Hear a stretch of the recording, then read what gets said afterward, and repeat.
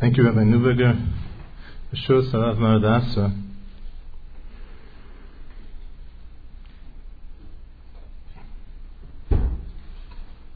I'd like to try this evening to discuss the topic of a woman's Avodas Hashem from a non-apologetic perspective.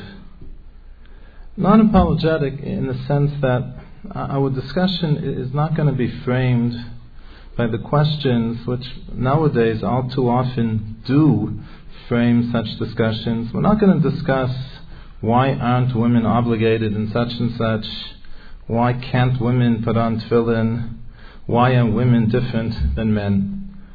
I'm not saying that these questions don't have their time and place, but when these questions frame the discussion, it doesn't allow us to do justice to the Torah's position regarding a woman's Avodas Hashem.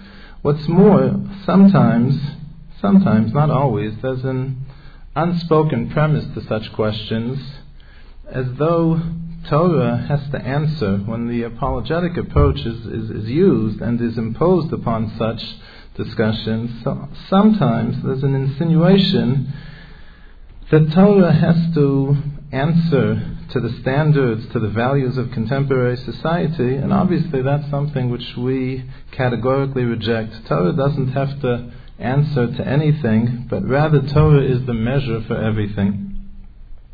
So therefore, let's tonight try to approach the topic non-apologetically, and let's frame the question in a positive and a proactive way of what's the Torah's conception of a woman's Avodas Hashem. Now, what we're going to discuss tonight are two or three elements, two or three emphases which distinguish a woman's Avodas Hashem. But this shouldn't obscure all the fundamental areas and mitzvahs in which there's no difference between a woman's Avodas Hashem and a man's Avodas Hashem. Specifically, and most importantly, basically all what Rabbeinu Bachya terms Chovos Halvavos, all the basic mitzvahs of Emunah, the Rambam's Yud Gimel Ikorim, the mitzvahs of Ahavas Hashem, of Yiras Hashem, the mitzvah of Shabbos. Somehow or other, the differences and divergences between the genders, they get all the press, and the elements which are identical and which converge are ignored. So even though we're going to be focusing on those distinguishing elements, we shouldn't lose sight of the fact that there is much in common, and again, especially Chovos Halvavos. In thinking about distinguishing elements of a woman's Avodas Hashem, so right away I think the first thing that comes to mind is tznius. Again, not that tznius is an obligation which men don't share. They certainly do share the obligation to be tzanua as well, but there's no question that this is something which is accentuated and which is stressed more in context of a woman's Avodas Hashem than a man's Avodas Hashem. If we can understand what the Torah's concept of tznius is, I think it will contribute greatly to our understanding of our topic of a woman's Avodas Hashem. Tznius underlies many halachos, right? Most obviously with regard to dress. It also, the Rabbi explains, is what underlies the fact that the Torah disqualifies women from serving as Eidim, that this technical disqualification, the Rabbi said, also has to do with the fact that the woman is as the Gemara in Shavuos quotes the pasuk of Kol Kvuda Bas Melech Pnima, that due to the modesty of a woman, she's not to be put in the spotlight of giving edus, and that's the basis for the Torah's technical disqualification of a woman giving edus. Similarly, ultimately, it's this concern for tznius which underlies the Gemara in Megillah's disqualifying a woman from receiving an aliyah, from serving as a Bal Koreh. It's interesting to note that considerations of tznius also accord special privileges to women. Specifically, the Rimigash, and then this is quoted by the later Rishonim as well, say that a woman, he speaks of Noshim Yekaros, that a woman is not required to come to Beis Din. If a man has a litigation with someone, so he can't tell Beis Din, you send a shliach Beis Din, you send the court stenographer to me, and I'll tell the court stenographer what my tainas are, what my claims are. No, he has litigation. He has to show up in Beis Din, and then he can present his claim and his arguments in Beis Din. When Noshim Yekaros have some matter of litigation, so then the Rimigash says that they're entitled to tell the Beis Din, please send a shliach to us, please send someone who will represent the Beis Din, and we'll tell him what our claims are, and then he'll represent that to you, to the Dayanim. So tznius is not limited to those other halachas in terms of dress and the like, but it's also something which is responsible for special privilege, which is accorded to women as well. So we generally translate tznius as modesty, and then the translation is an accurate translation. Tsanua means something hidden. For instance, that's what it means etymologically. So for instance,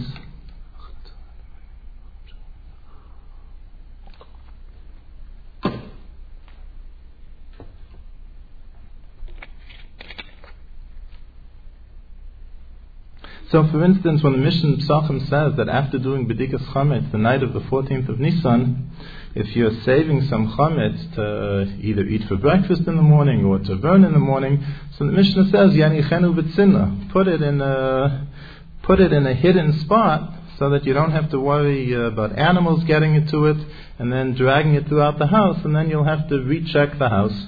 So clearly, etymologically, that's what the word does mean. It does mean to be covered, to be hidden. That's what it means etymologically. But when you look in Chazal, you see that for Chazal, the way they use tznius, they use it in a sense which is not covered by our term of modesty. There are a few Mishnayos in Seder Zroim. For instance, the Mishnah in Demai talks about a dispute between Beis Shammai and Beis Hillel.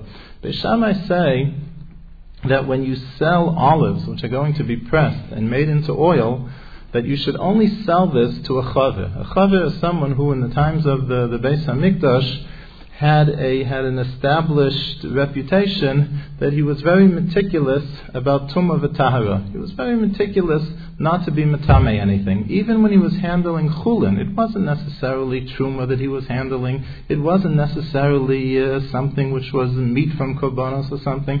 Even if it was plain chulin, a chaver had this reputation that he had earned that he would not be metame this. And Beis Shammai say that in Eretz Yisrael we don't even want chulin, we don't even want the regular food consumed on a daily basis to become tamei, and therefore you're not allowed to sell your olives for pressing unless the person is someone who has the reputation of a chaver. And Beis Hillel say that's not necessary. As long as you can trust him to set aside trumas and maasros, he doesn't have to be trustworthy with regard to being metame. We don't care if he'll be metame. Then the Mishnah concludes, and listen to the punchline. The Mishnah says that tznuei Beis Hillel, the people in Beis Hillel who are tznuim, noagim ke Beis Shammai, that the tznuim in the academy of Hillel, so they used to be stringent and follow the practice of Beis Shammai. And there are two other Mishnayos in Seder Zorim as well, which use the term tznuim in the same sense. Nothing to do with what we associate with modesty, but also has to do with stringency and with meticulousness in observance of mitzvahs. And as a matter of fact, the Rambam, if you take a look in these places, in this Mishnah we mentioned is in Demai, and there's another Mishnah in Ma'aser Sheni, and there's a third Mishnah in Kilayim. All you have to do is stumble upon one of them, and then the Rambam sends you to the others. If you look at any of these three Mishnayos, so the Rambam says in each case that the definition of tznuim are people who are medaktikim b'mitzvos, who are medaktikim b'isurim. They're meticulous either about their fulfillment of mitzvos, or they're meticulous about the caution and the care that they have not to violate any isurim, not to violate any prohibitions.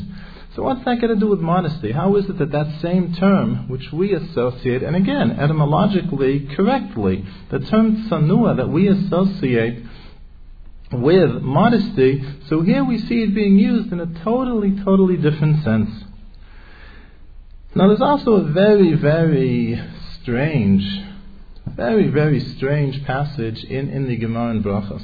The Gemara in Brachos says that to describe a person as being tzanua, so one could only describe a person as being tzanua if one knows how that person conducts himself in the bathroom. That only if one would be privy to such private information could one responsibly and accurately describe the person as being tzanua. Ad kedei kach, this is amazing. The Gemara tells a story, I think it's about Rav Nachman, that someone was giving a eulogy, and he was eulogizing the person, and he said that this person was a tremendous tzanua. And Rav Nachman confronted him after the hesped and says to him, how do you know whether he was a tzanua? Did you ever follow him into the Beis HaKisei, into the bathroom, and see how he conducted himself in the bathroom? So what a seemingly strange Gemara. So what does it mean? So it's quite clear that what underlies all these different usages of tzanua is that Chazal's understanding of tznius is, yes, tznius is modesty, but the sense of modesty which a person has, the sense of modesty which is then manifest in dress and in general in terms of a person conducting himself, herself in a way that doesn't call attention to oneself, that what engenders that sense of modesty is ultimately not modesty vis-a-vis one's fellow man or woman, but ultimately that modesty is vis-a-vis HaKadosh Baruch Hu. And that's why the Gemara says, if you want to know whether a person is tzanua, you have to know how that person behaves and conducts himself or herself when that person thinks that no one else is watching. Because then one can really measure, does that person have a sense of modesty before HaKadosh Baruch Hu? As long as I'm in the presence of others,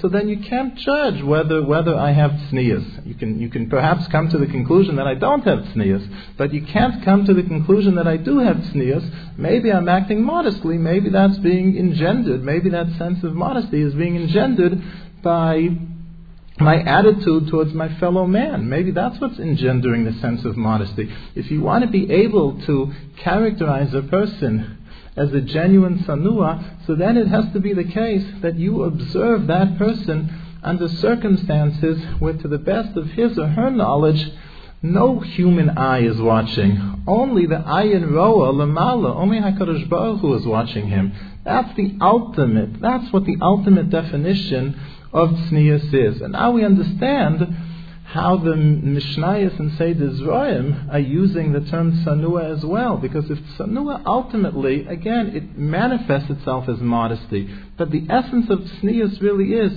again, this awareness of being in HaKadosh Baruch Hu's presence, this constant, omnipresent awareness of being in the presence of HaKadosh Baruch Hu. If that's what engenders modesty, then we also understand why one would be described as a tzanua, because of one's meticulous care and attention to mitzvahs and to isurim. Again, it's the same root. So the essence of tznius, again, we know how tznius manifests itself. We mentioned some of the halachas in terms of how one dresses. And often this can be, I guess, superficially viewed and maybe even experienced, and I guess on a certain level it certainly is true, as constraints.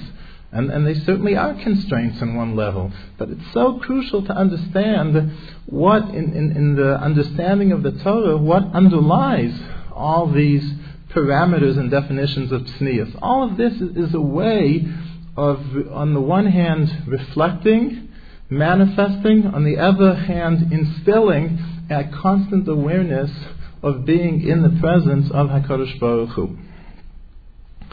Now, the Rambam has a passage towards the end of Moreh Nevuchim, which the Ramah sees fit to quote verbatim at the beginning of Shulchan Aruch. This is the very first comment of the Ramah in Shulchan Aruch. In his mind, this sets the tone for all of Shulchan Aruch.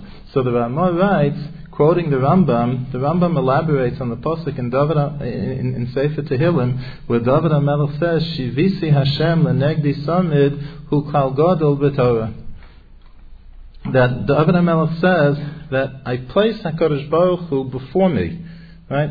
I concentrate. I'm aware, as though I see HaKadosh Baruch Hu Kaviyachol in front of me constantly. And then the Rambam goes on to elaborate how basically this principle is the essence of religious life, and the essence of religious behavior is to constantly maintain this awareness, because this affects and influences and molds everything a person does, everything a person thinks, how a person walks, how a person speaks. Everything is affected by that awareness of Shivisi Hashem L'Negdi Samad. That's the essence of religious life. The Rambam writes, the Rambam quotes, that how a person, we know that when a person's at home, so we let our defense down, right? And very often people act differently at home than they do in public, right?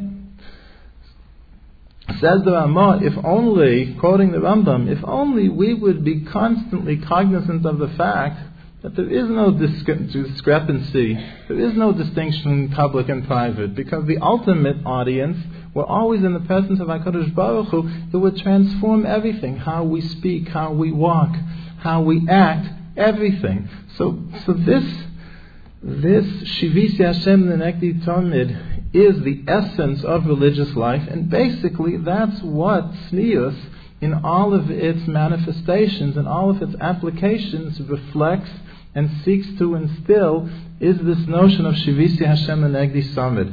When the Navi Micha seeks to hone in on the major principles of Avodas Hashem, so he says, Hatznei Aleches Im Elokecha, to be tzanua with HaKadosh Baruch Hu, that's what the essence of Torah is.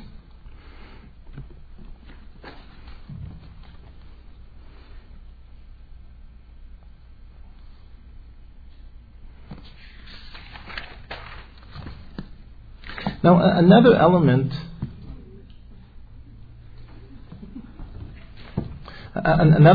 of a woman's Avodas Hashem, which is accentuated. Again, it's unique to a woman by virtue of the extra emphasis and stress which is placed upon it, is certainly in the area of chesed. Certainly on, I'd say, the level of conventional perspective, so we certainly view a woman as being called upon to show a greater degree of self-sacrifice than a man is. A woman in her role as wife and mother is certainly called upon, again, the way we view it, the way we experience it, to show a greater degree of self-sacrifice. So what's the significance of self-sacrifice in the scheme of Avodas Hashem? So Reb Chaim Volozhiner, the famous disciple, the leading disciple of the Vilna Gaon, so he instructed his son that of all his ksavim, of all his Torah writings, the one which he considered most important, and the one that he wanted his son to see to it that was published first, was the Sefer Nefesh HaChaim. So his son, Rabbi, who succeeded him as head of the yeshiva in Volozhin, he published it after his father's death, and he wrote a hakdama, an introduction to that Sefer. So in that Sefer he quotes something that his father always used to tell him, and he writes as follows: Kol haya dvaro elai tamid. This is what my father constantly used to tell me. Shezeh kol ha'adam lo la'atzmo nivra. A person was not created for himself. Rak lahoil la'acharine, but rather to help others. Kechol asher yimtza b'kol asos, to the best of his ability. To the best of his ability. And that's what Rabbi Itzler writes, Kol hoya dvar elai tamid. This is what my father constantly used to tell me and reinforced, that shazeh kol ha'adam, right? Shezeh kol adam. This is all there is to life. This is all there is to man, to a person, is lo la'atzvo niver rak laho ala acharine. He's not created for himself, but rather to help others.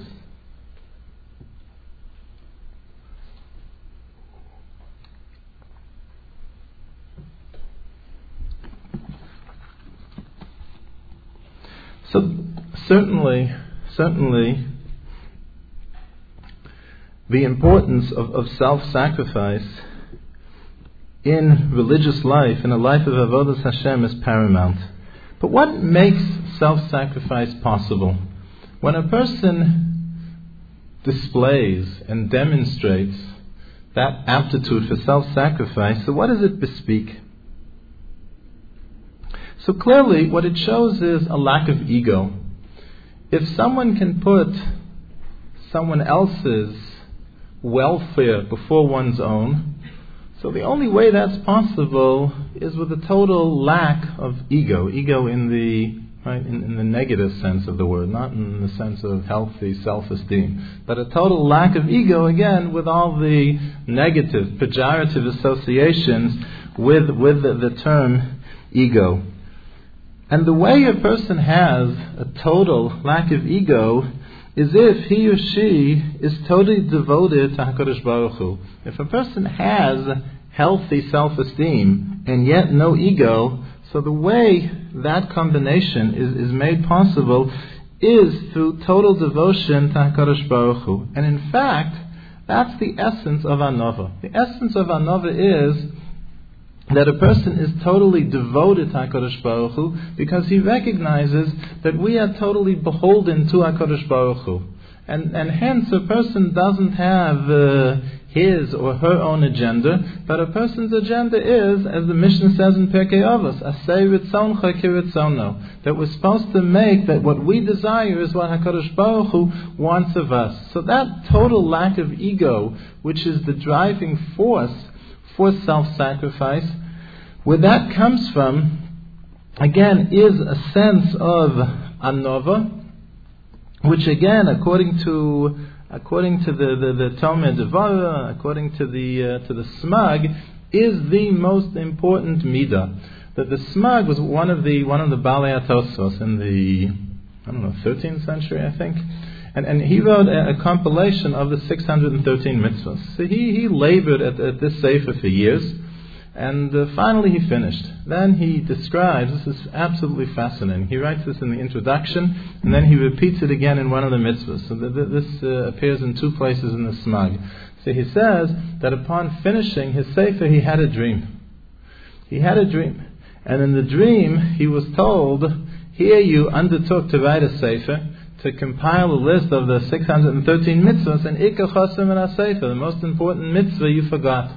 And then he was told that he forgot the posuk to enumerate as one of the Taryag mitzvahs, the posuk in Parshas Eikev of V'ram levavecha v'shachachtas Hashem Elokecha. He forgot the prohibition against being haughty, against being arrogant, right? The antithesis of anova, of humility. And that's what he was told in a dream, min hashamayim, that Ikar Chosem and HaSefer, you forgot the most important mitzvah, and he goes back and he revises his sefer based on that dream. And in fact, the compilation, the list that we have from the Smag of the 613 mitzvahs, includes this mitzvah of the prohibition against gaiva. And then he retells the story which he tells in the Hakdama. So then he retells the story in his listing of that mitzvah.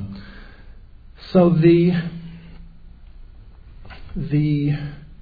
call, the challenge to sacrifice, to show self-sacrifice, again, is a way of reflecting, is a way of and simultaneously developing and cultivating what is the most important midah in one's Avodas Hashem, which is anova, which is a sense of no ego, but living solely for what HaKadosh Baruch Hu wants, to advance what HaKadosh Baruch Hu wants and what HaKadosh Baruch Hu asks of us. Now, another perspective on Chesed Well, perhaps before we come to that the Vilna Gaon has something similar in mind. The Vilna Gaon comments on the famous Gemara in Shabbos. The Gemara in Shabbos tells the story about the prospective ger who comes first to Shammai and then afterwards to Hillel. And he challenges them as follows. He says, teach me the entire Torah while I'm standing on one foot. So Shammai throws him out. He's a joker, he's a chotzuf, whatever he is, he throws him out.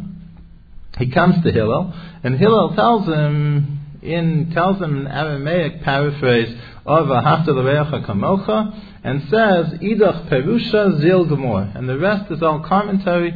Go and learn. So what's going on in this Gemara? The ger is really being so mechutzef. He's making such a mockery of Torah by saying, teach me all of Torah while I'm standing on one foot, and Hillel actually responds and accommodates him. What's going on? So both the Vilna Gaon and the Baal HaTanya, right, coming from ostensibly from different ends of the spectrum, say the same pshat. And that is as follows. The Mishnah says in Pirkei Avos that al shloshet dvarim ha'olam omed, that there are three pillars which uphold the world. There's a pillar of Torah, there's a pillar of Avoda, and there's a pillar of Gemilas Chasadim. So the study of Torah upholds the world. Avoda, either the Avoda in the Beis HaMikdash or the substitute, the equivalent that we have of davening. And finally, Gemilas Chasadim, that these are the three pillars which uphold the world. So the ger comes and says, I want you to simplify that formula even further for me. I want you to tell me, Lamdeni kol haTorah kula al regel achas, reduce that formula. Instead of telling me three pillars which uphold the world, I want you to reduce that formula even further.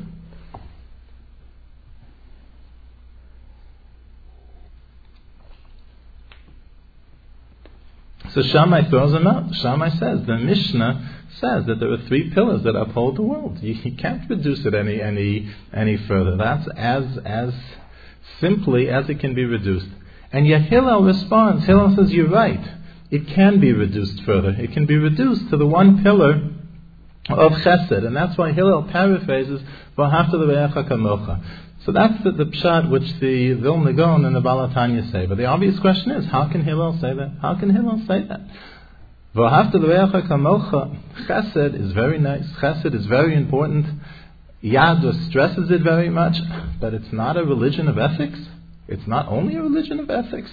There's ben adam la'mocham also. So how can Hillel have reduced for him and telling him that chesed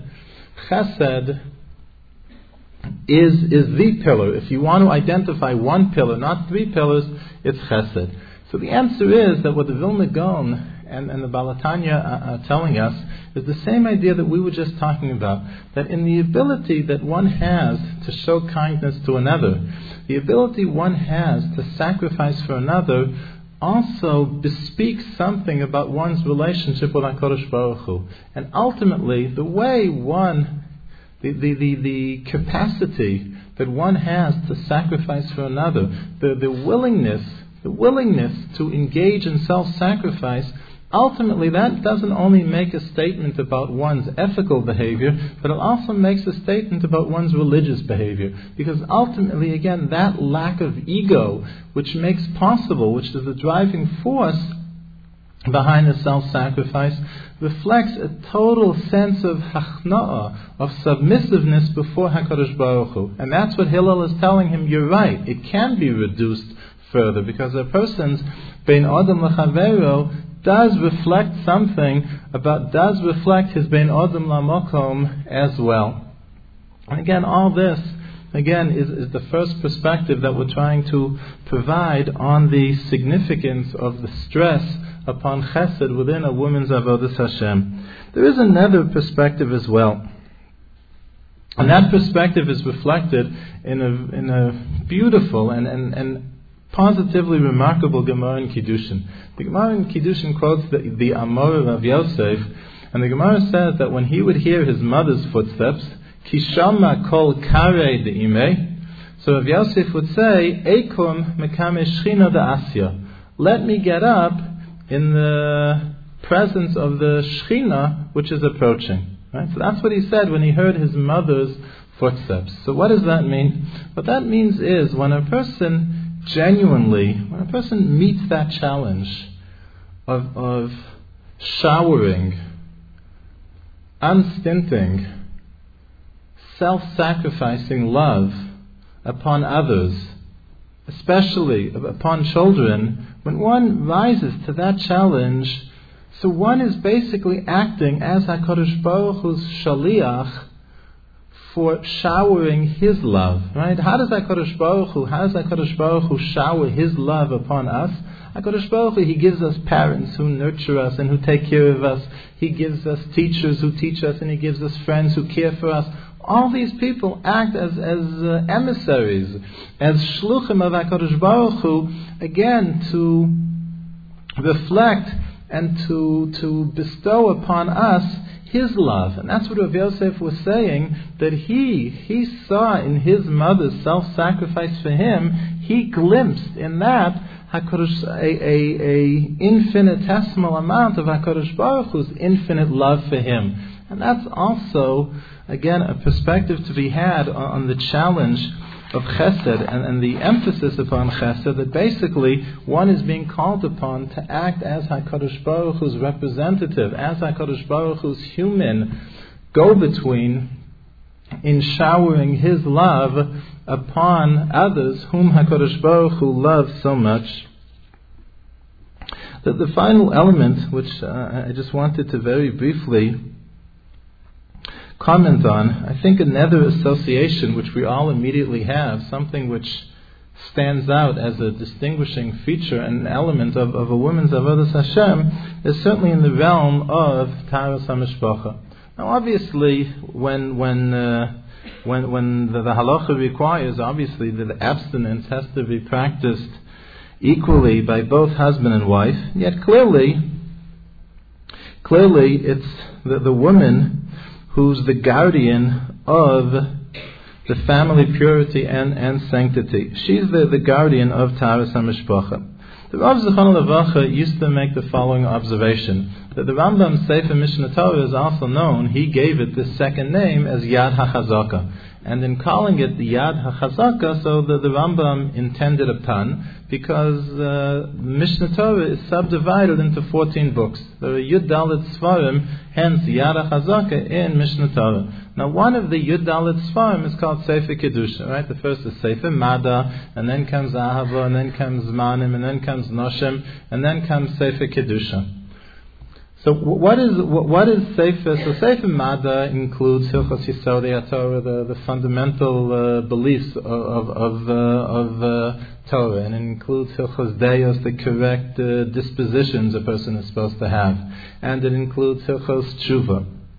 And Sefer Ava includes the halachos of Kriya Shema and Tefillah and Brachos and Birkas Hamazon and the like. And Zmanim has all the halachos of Shabbos and Erev and Yom Tov. And Noshem has all the halachas of Kiddushin and Gerushin and Ksuba and Yibum and Chalitza. And then when the Rambam gets to Sefer Kedusha, so what does Sefer Kedusha have?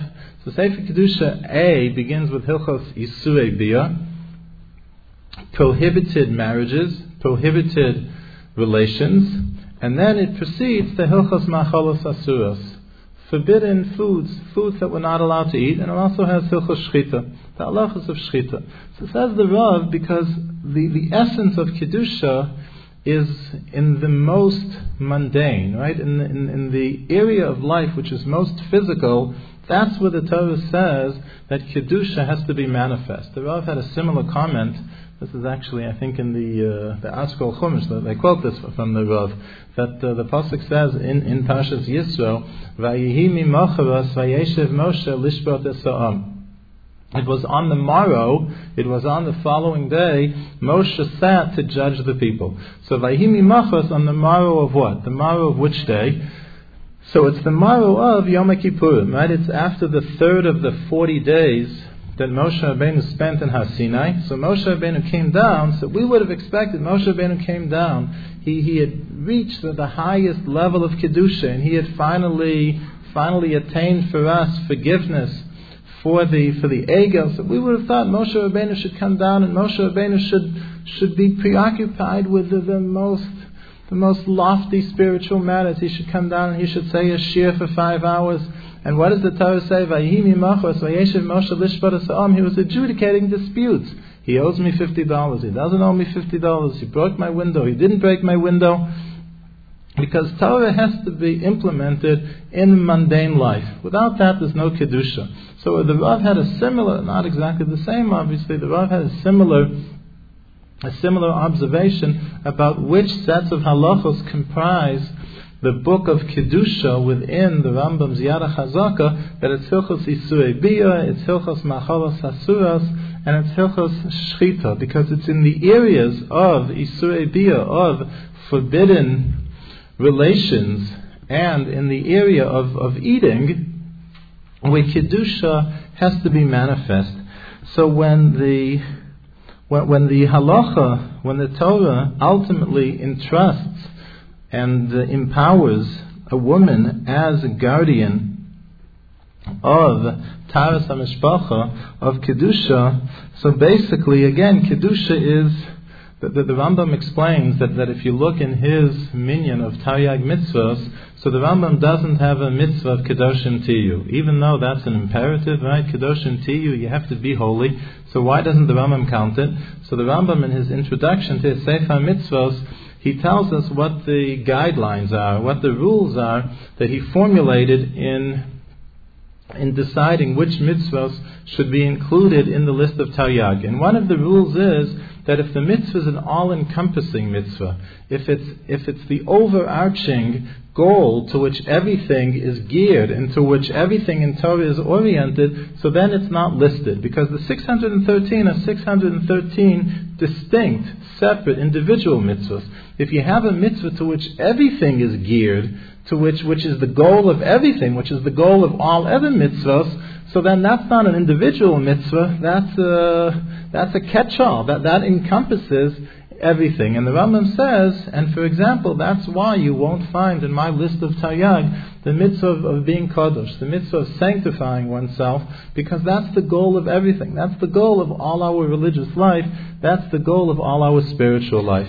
And hence, it says volumes, again, about the importance, again, of the fact that a woman is given the, again, responsibility and privilege as being guardian of Taras HaMishpacha, which is the essence of Kedusha. And again, it's not coincidental, right, that alongside when we speak about the three, when the Mishnah in Bamem Adlikin speaks about the three special mitzvahs which are entrusted to a woman, Hafashas Chala as well, that represents the other half of Sefer Kedusha, in terms of ensuring, again, that the other half of the physical realm, in terms of food and drink, is also sanctified, that these mitzvahs are entrusted to women, again, also explains that the focus within the woman's Avodas Hashem is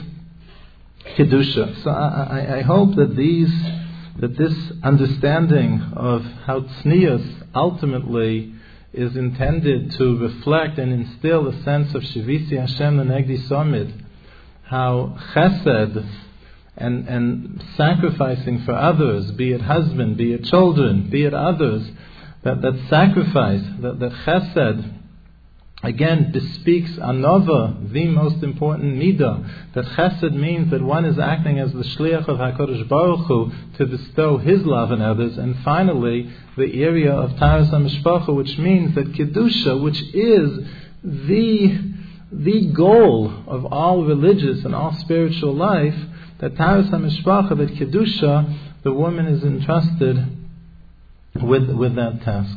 Good